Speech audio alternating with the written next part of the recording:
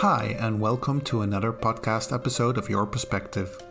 In this series, we explore career perspectives for humanities students. Each episode, we discuss a certain area of work with alumni from the humanities faculty at Utrecht University. This episode is all about working at NGOs, or non-governmental organizations. The episode was recorded during a live session on Microsoft Teams and then edited into a podcast. My name is Bart Nijland and I'm your host, and our guests today are Eva from Pax for Peace, Marte from Stichting Vluchteling and Elise from Greenpeace Nederland. I was also supported by Marie Verkijk and Sjoerd Bergervoet. We start the episode with a round of introductions, starting with Marte. Hi everyone, thanks for inviting me, Bart and Josie. So I'm Marte. I used to work at Save the Children. I started there, worked there for a bit over a year. And I actually recently, 2 weeks ago, transferred to Stichting Vluchteling. So just started a new job. I used to study. I did a bachelor in Utrecht in language and cultural studies, and then I did a master's in international relations, also in Utrecht. And last year, I also did the advanced master in international development. Which is a postmaster or advanced master education, and it was linked to the job I had at Save the Children. So I studied 1 day a week, and then I worked there 4 days a week, and all the assignments that I had to do were also linked to my work at Save. So for me, that was a really great way to get a sort of an introduction and a way into the world of NGOs. Maybe that's it. Maybe what I do now, I'm a project officer. I work for Stichting Vluchteling as a project officer for East Africa. So that means that I'm the contact person and the project manager for all the projects that run in through Stichting Vluchteling in East Africa. So I mainly work for projects in South Sudan and Ethiopia at the moment. Great. And do you have a random fact to share? A random fact to share? About yourself? Most random thing that pops into my head is that I have a really bad memory, but I can remember each and every lyric of every song I heard. So. Oh, that's a good quality. I used to have it when I was younger, but not anymore. Okay, thank you so much, Marte. And we'll dive into your experience a little later on as well. Maybe Elise from Berkel can say something now. Yes. Well, I'm working at Greenpeace Nederland. And I am a learning and development specialist, but in the past 9 years, I've been in multiple roles within Greenpeace. I studied a bachelor in communication and information sciences and a master in communication, both in Utrecht. And a random fact, I train or activists or volunteer activists, but I'm a really lousy activist myself. That is interesting indeed. We're going to talk a bit about that later on, yes, activism I'm sure. And idealism and how that plays into your work. I'm not sure if Eva is already here. Apparently having trouble getting in. So I don't think so. So let's just continue. So Eva is from Pax for Peace, and hopefully we'll be joined by Eva later on. So we've heard a short introduction. So let's dive a little bit deeper into the work. Maybe just first describe what kind of you mentioned your job titles, but what kind of work do you actually do then? What does it mean? How does your day look and maybe how it's influenced by working at home, probably. Or maybe you're at the office, one of the lucky few. Who would like to start? Yeah, go ahead. Oh yeah, you don't know. I'm looking at Elise. Yeah, sure, I can start. I think like most people, I'm working from home.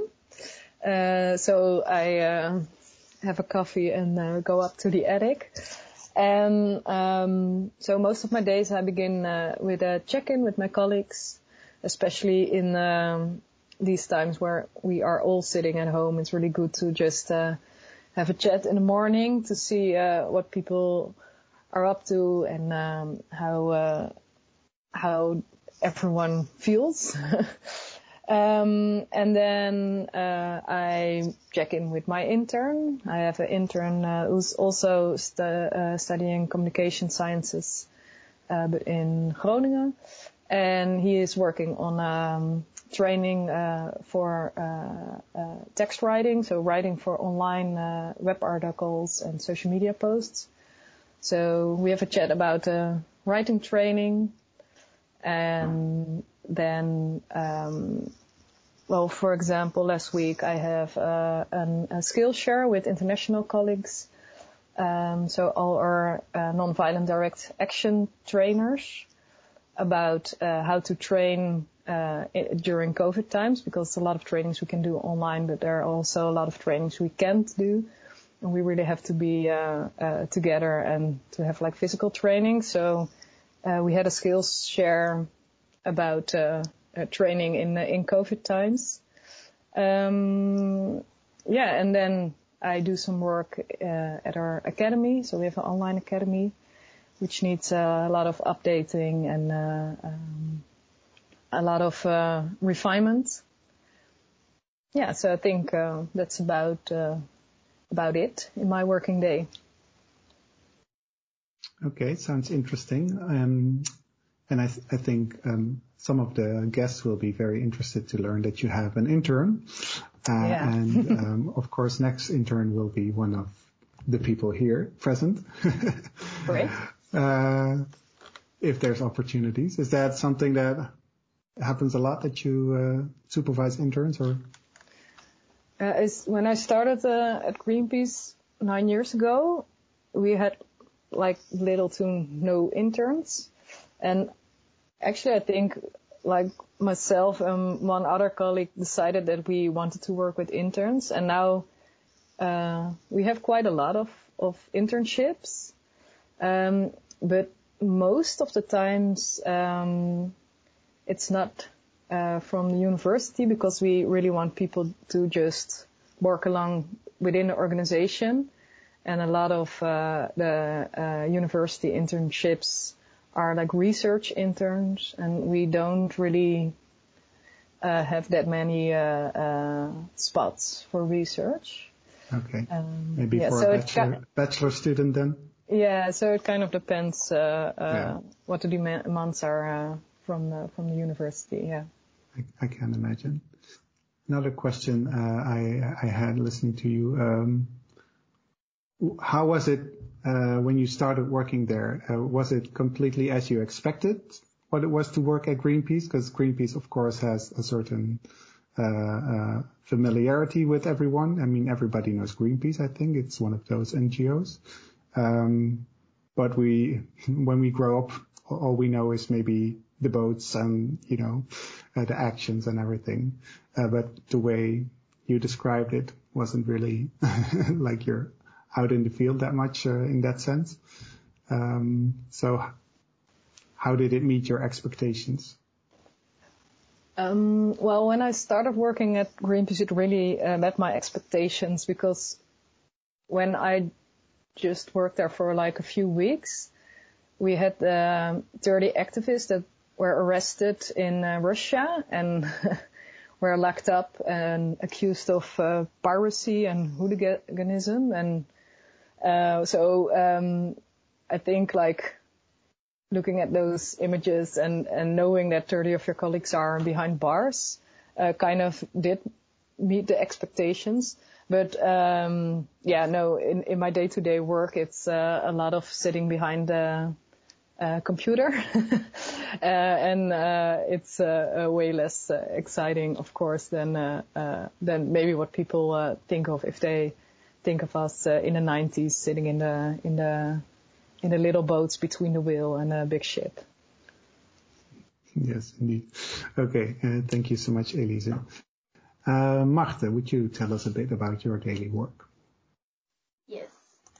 So I'm only started working 2 weeks ago at Stichting Vluchteling, but I can say something a bit more general about working as a project officer. So at the moment, my days are filled with working on proposals for new projects, especially in South Sudan at the moment, where there is the food security situation is really, really bad. So what you do as a project officer is you are the contact person of the organizations in the field that you work with. They update you on the situation. If they see a need for an emergency aid, then they will start writing the proposals, and that's where you become involved, and together you come up with a good proposal that Stichting Vluchteling can eventually fund. And at the moment it's quite busy with 3 proposals, so we're working on in South Sudan, so that's the majority of my time is going there at the moment.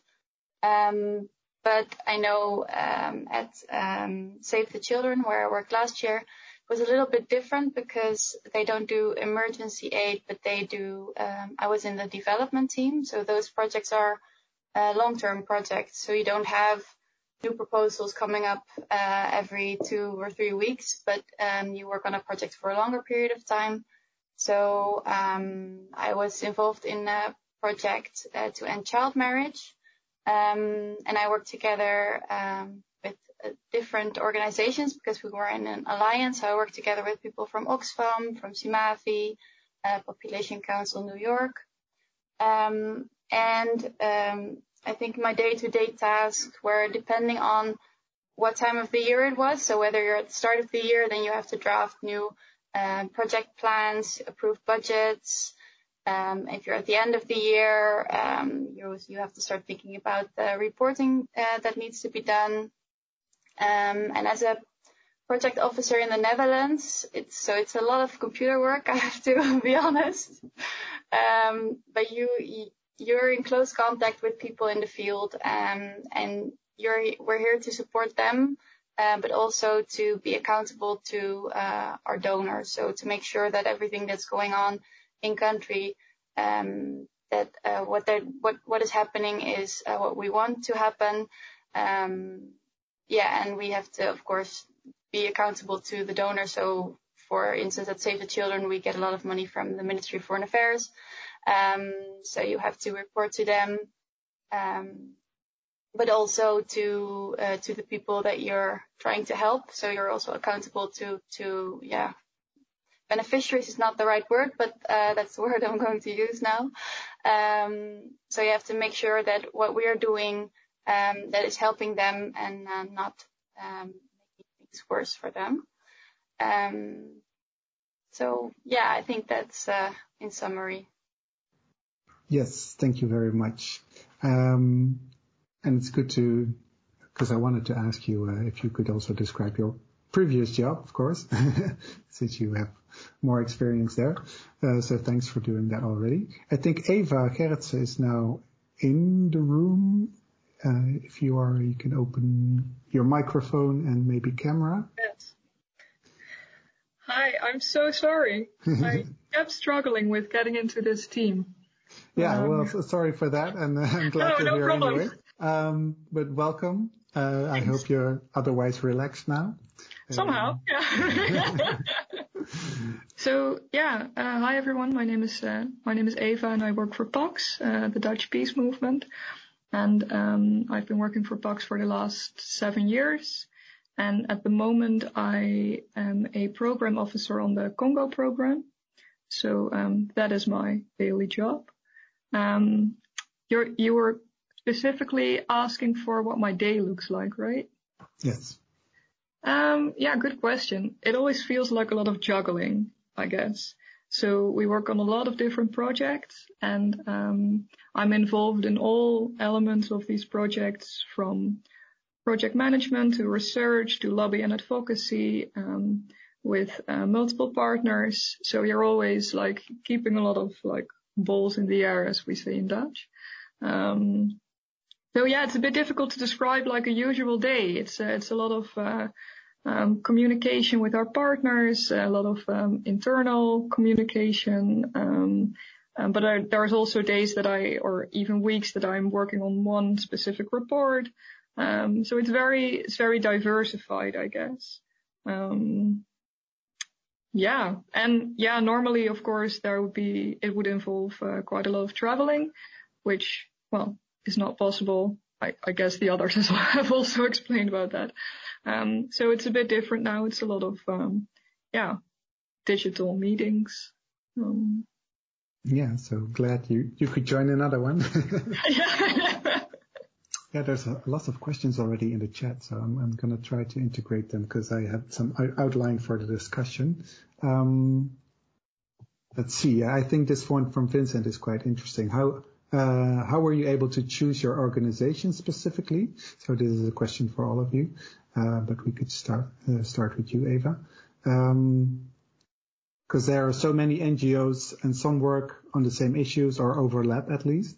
So yeah, indeed, how do you choose an NGO, or do you let an NGO choose you? Because I know that it's quite hard. It can be quite hard to get in.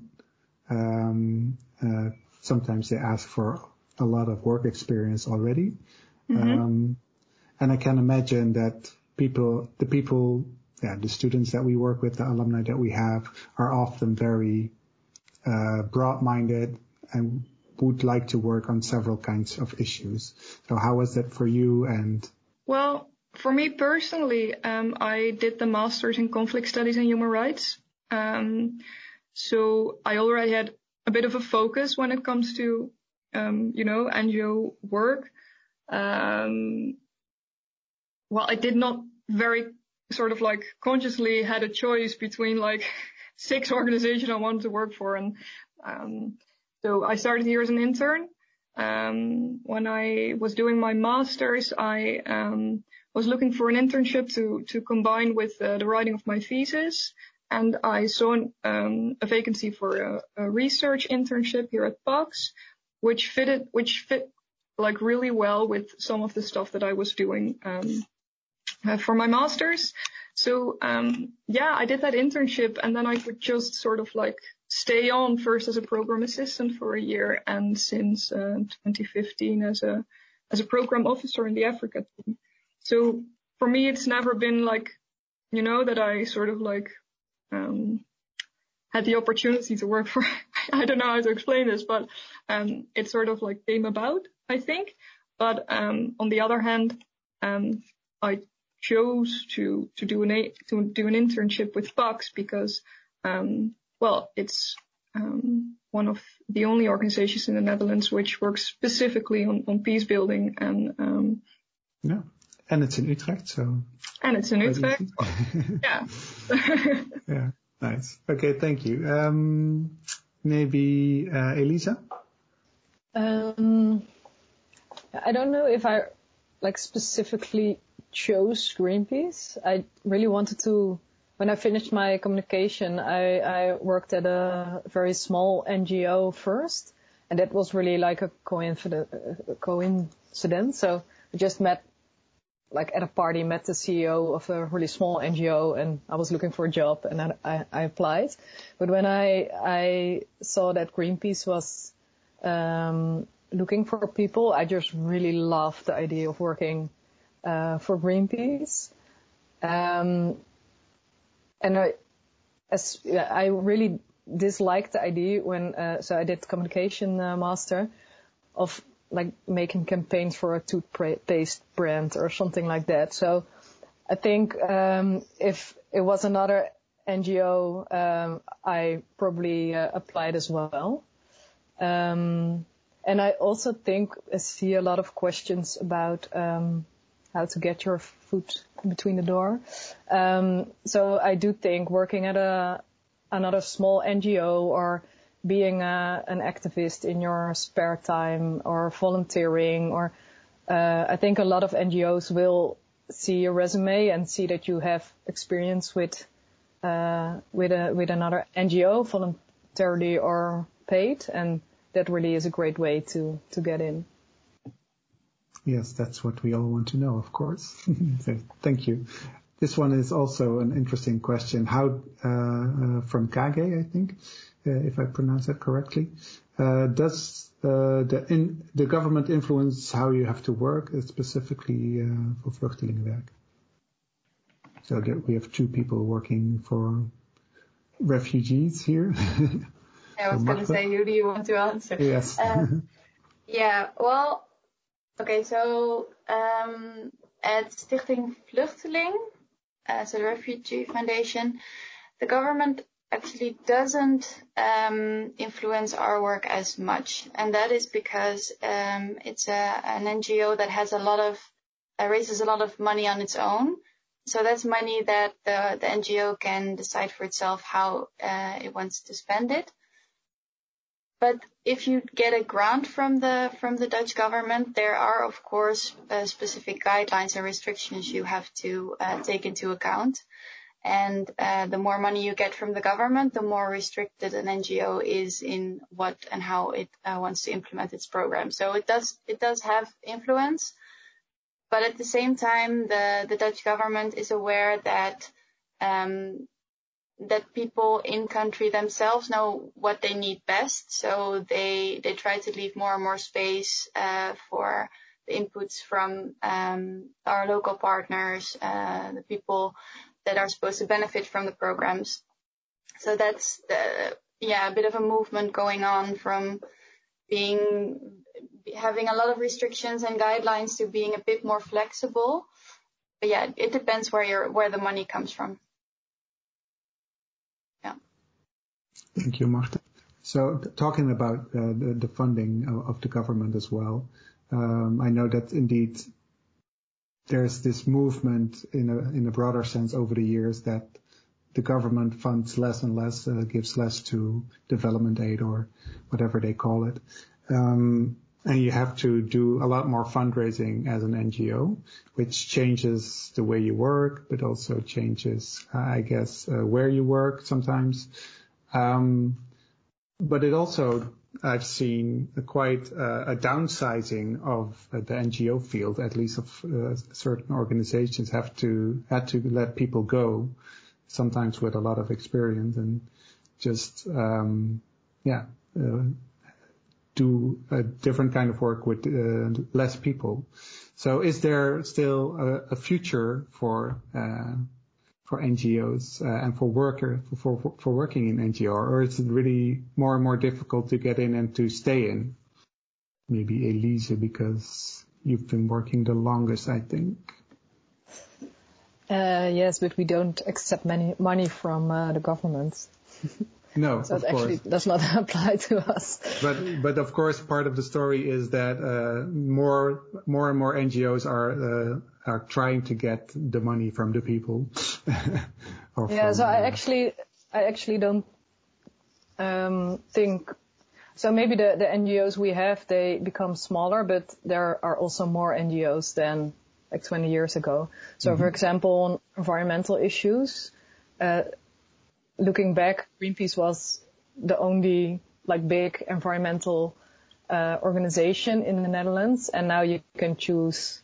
You can also go to Milieudefensie or a lot of other organizations. So I'm not sure whether we are really getting smaller, or maybe there are more NGOs available in the Netherlands. Yes, in politics we call it versnippering in Dutch. Yeah, I was looking for the right word, but so, fragmentation maybe. Fragmentation, yeah. Is that a good thing necessarily, or does that strengthen the cause that you work for, in your opinion, or is it something that... Yeah, I do think in the environmental world, I think we really we need each other. So we have organizations who are really good in lobbying and doing research. And for example, Greenpeace is more on the activist side, and then you have like the more recent movements like XR, who I think we all need each other, and we all have a different way of working. And if you work together, you have a really strong movement. So yeah, I think there are like also, there are good sides as well. Okay, good to know. Eva, did you have anything to add to this? Yeah, I think what you describe, the trend that you describe is true, and I recognize what my colleague panelist just said. Elisa, about that of course the more sort of like organizations you can gather around a certain cause, it strengthens your message, I guess. And in terms of competition for funding, yes, that is a problem. On the other hand, it also forces you to be really strategic, and to really think through what it is that you want to do and why you are good at it. It's also like, I think for like 10 years ago, it was really easy to get like a lot of funding, but it also made organizations a bit, sit back and relax. And what I've noticed, at least here at Pax, is the fact that we are forced to, to think more about these kinds of issues. Makes you also more strategic, I think. If I can give like a positive spin to the negative trend. Indeed. And that also raises the question, I would say, about the purpose of these kind of organizations, especially when it comes to development aid and poverty relief and stuff like that. Of course, sometimes organizations are criticized for not solving the issues, but staying active as an organization. Of course, that's much too easy to say it like that. But there is this bigger question: when have you reached your goals, or when can you decide to be more influential or active and effective? And you can say, okay, this is the time for us to stop our work and concentrate on other problems, or maybe, Is that something that you discuss, or is... Yeah, I think you touch upon one of the fundamental questions of our work. I mean, in the end, of course, you sort of like, you wish you weren't needed or something. That's in the end what, it's a really complex question. It has a lot of different layers. I think framing it in the way that you're only working to keep yourself in existence as an organization might be a bit too cynical, because you need funding to be able to do your work, the work that you believe in. So it's a bit of a, how do you say? Let me think of the right word, and I'll come back to that. Sure, that's fine. Of course, refugees are still very much there, and it's not something that's easily solved, of course. So the work you do continues to be important. Yeah, I think there's a difference between emergency aid and the development sector. I know especially for development, so the idea is that you're no longer needed. So if you do your work right, your organization will cease to exist. So that's the goal you should work towards. And also the way we work is changing. So in an ideal world, you wouldn't need Dutch NGOs raising funds and then having say in what projects should look like, and also in the execution of the project. That should be done at a local level.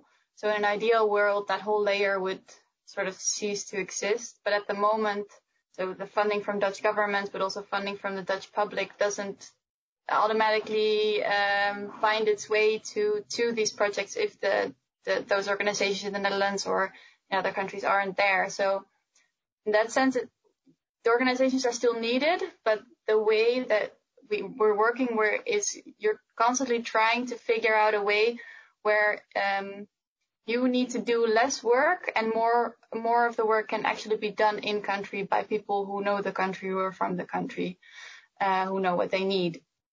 So the sector is kind of moving towards, I think that there should be less and less jobs in the Netherlands, to be honest, but it's a slow transition, I think. So I don't think this will be happening in the next few years. I think it'll take a while for us not to be needed anymore. Yeah. Okay. Let's stay at that international level. It's also another question from Kage was about dealing with corruption and specific work fields, to take it a bit more broad. Of course, it takes a lot of intercultural knowledge. It takes some self-criticism on your Western identity and politics and everything. So how do you get prepared for that, to work in an international environment, in a complex situation that you haven't encountered in the Netherlands or Italy, for that matter? How do you prepare for that? Or is it just something that you learn as you go? So, Marta? Yes. I don't think you can prepare for that. It's something you just learn along the way. You learn to deal with it also because every person you work with, every country you work with is different. So I'm not sure you can prepare for that. I don't think you can take a course in intercultural communication and be a star at it. I think you just feel as you go. But maybe someone else has another opinion. Eva? No, I agree. I mean, that's something that you just deal with it and you knock your head a few times and then you learn how to deal with those kinds of issues. And yeah, for me, it has helped quite a lot to live abroad and to, really spend more time with the local partners and in the field and seeing how things are done a bit more on a longer term. Yeah, but no, I don't think there's anything you can learn from a course or a book or something. And another question when it comes to being international active, because Fernanda, I think, what are the chances for a non-Dutch speaker to work in an NGO here in the Netherlands? Because, of course, if you don't speak Dutch, for a lot of fields, that's quite difficult, but how is it for NGOs? Elise, how is it at Greenpeace? Yeah, at Greenpeace Netherlands, it's quite impossible because our main language is Dutch, and all our campaigns and projects are in Dutch. For Greenpeace, the international office is actually in Amsterdam as well. So that would be your way in. Okay, so that's a clear answer. What about Eva? There is a lot of non-Dutch speakers working for PAX also here in PAX in the Netherlands, so that's no problem. It is an asset if you speak the language of the country that you're going to that you work for. If you want to work for a country program within PAX, because we also have thematic programs and. But it's more important that you speak the language of the program country than that you speak Dutch. Yeah, it's often mentioned in the vacancies. So it must be fluent in French and English and stuff like that. Yeah.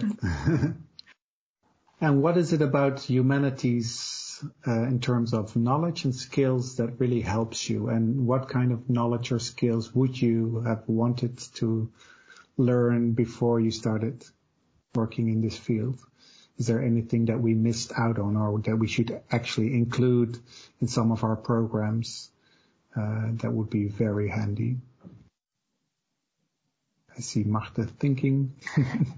You see me thinking. Yes. Well, actually, I don't think so. I think there's to be honest, quite a gap between academic studies and then starting to working. So I think an internship, especially if you want to work in this field, is a must. If you don't do an internship, you're probably going to have to do one after you already graduated.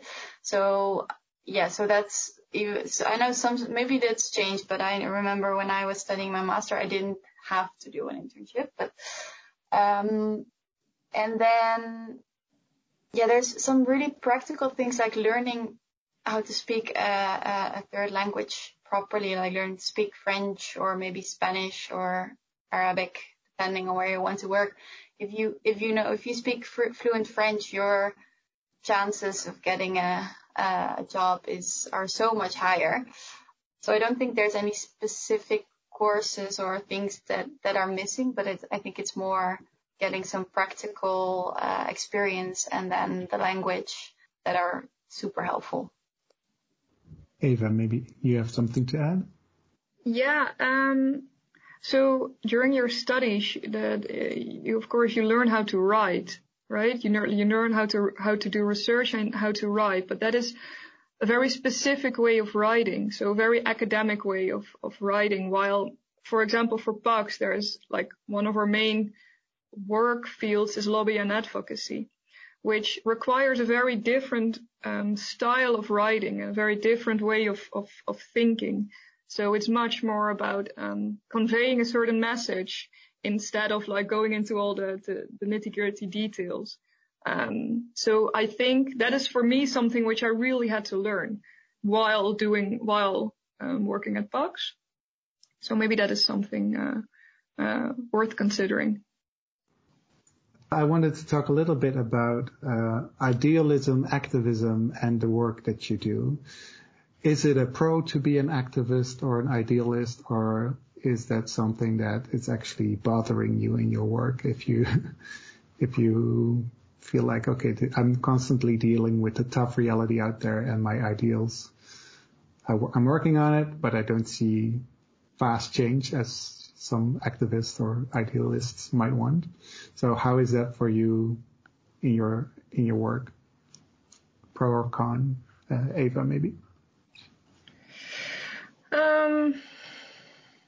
Yeah, a good question, Bart. Yeah, I mean, don't come working for PAX if you think that world peace will be there within a year, right?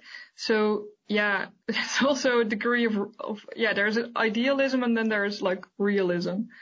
So I think you need to be able to get your motivation and inspiration from the small changes and from the small impacts that you do see. Yeah, I'm not sure if that answers your question. Yes, it requires a degree of idealism because the job is quite tough. So there's a lot of traveling and it's really a big part of my life, this work. It takes a lot of commitment and dedication and there's also difficult stuff. But on the other hand, being too idealist can also lead to, I think, a bit being like overly committed or emotionally involved, which can also be a bit of a dangerous side of the job, I think. I do think that, well, for example, with PAX, just to be honest, we have quite a high degree of burnout, which does have to do with sometimes also the character of the work that you do. So it's good to be aware of that. I mean, for me, it's the best job in the world, but it's good to be aware of that fact. It's always good to know, indeed, and to hear that it's still the best job in the world for you. Okay, I'm going to look at Marie for a minute, because I tried to include many questions and some have been answered in text in the chat, but did I miss anything? Yeah, I believe you missed 2 questions. The first one was, I'm trying to find it. It was from Emma. It was, could you describe one of the projects Pax is involved in, Eva? Perhaps the one you mentioned in Congo? Yeah, sure. We do a lot of different things as Pax. So let me just specify to what I'm doing on Congo then. There are multiple things. We are researching or mediating in conflicts between large industrial mining companies and local communities. So there's a lot of natural resources and conflict thematics going on there. Then we're focusing on conflicts between cattle herders coming in from Central Africa and local communities.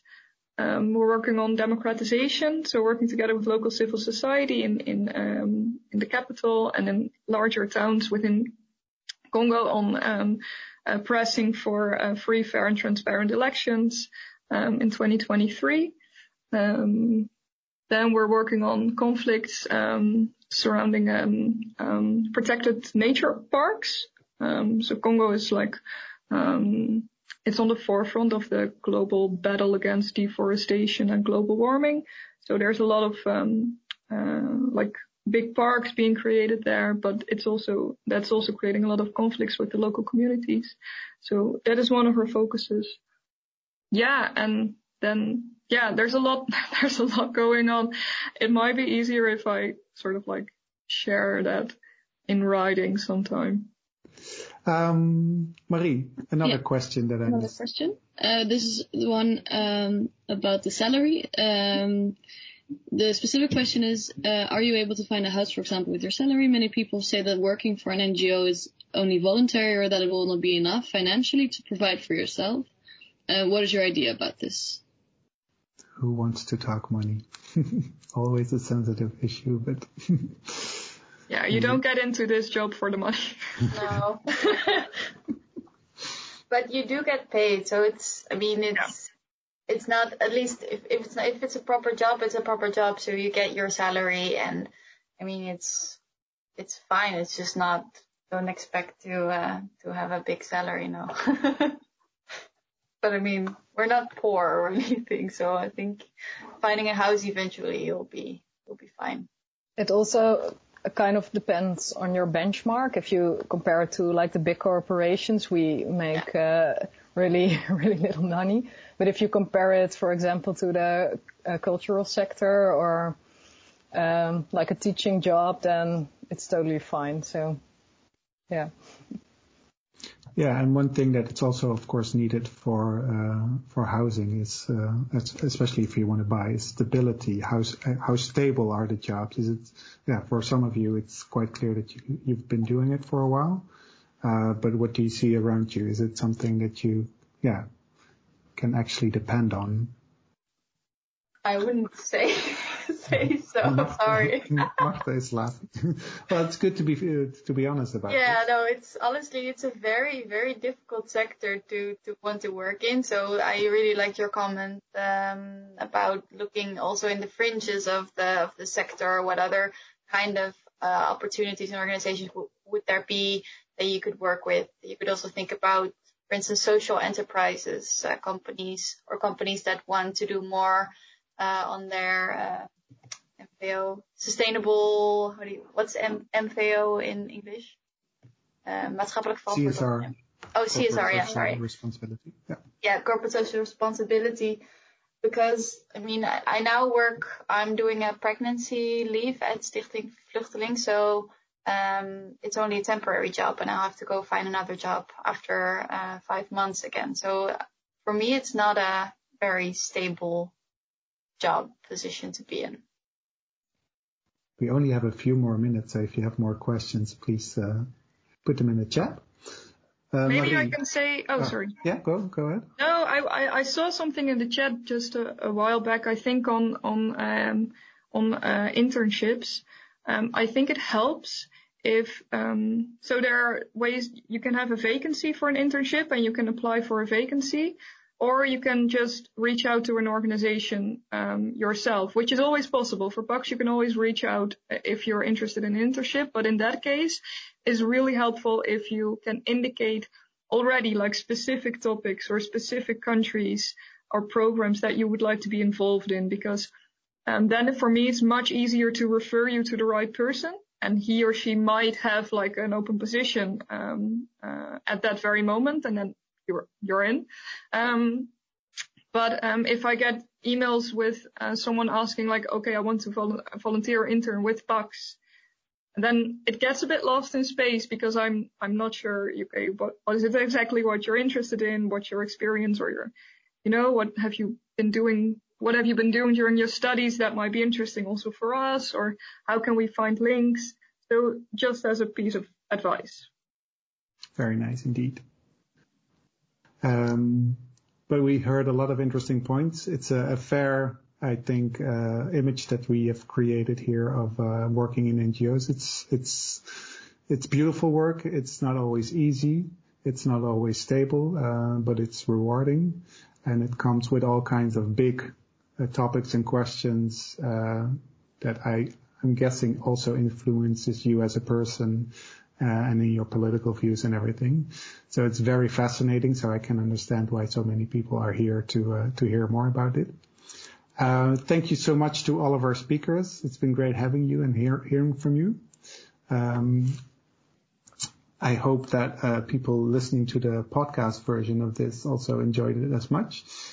I see many thank yous pouring in the chat, so I think it's very much appreciated by the students and alumni. So thank you. Also thank you to everyone joining as a guest, and also thank you to Marie and Sjoerd for the technical support. But thank you and have a good evening, and hopefully see you another time. Thank you. Thank you. Have a great Bye, day. everyone. Bye. This was an episode of Your Perspective. If you wish to learn more about other areas of work, please listen to our other episodes on the official Utrecht University podcast channels. If you're one of our humanities students or alumni, you can also join the live events. Simply search online for Your Perspective, UU Humanities, and you'll find our website. Thank you for listening.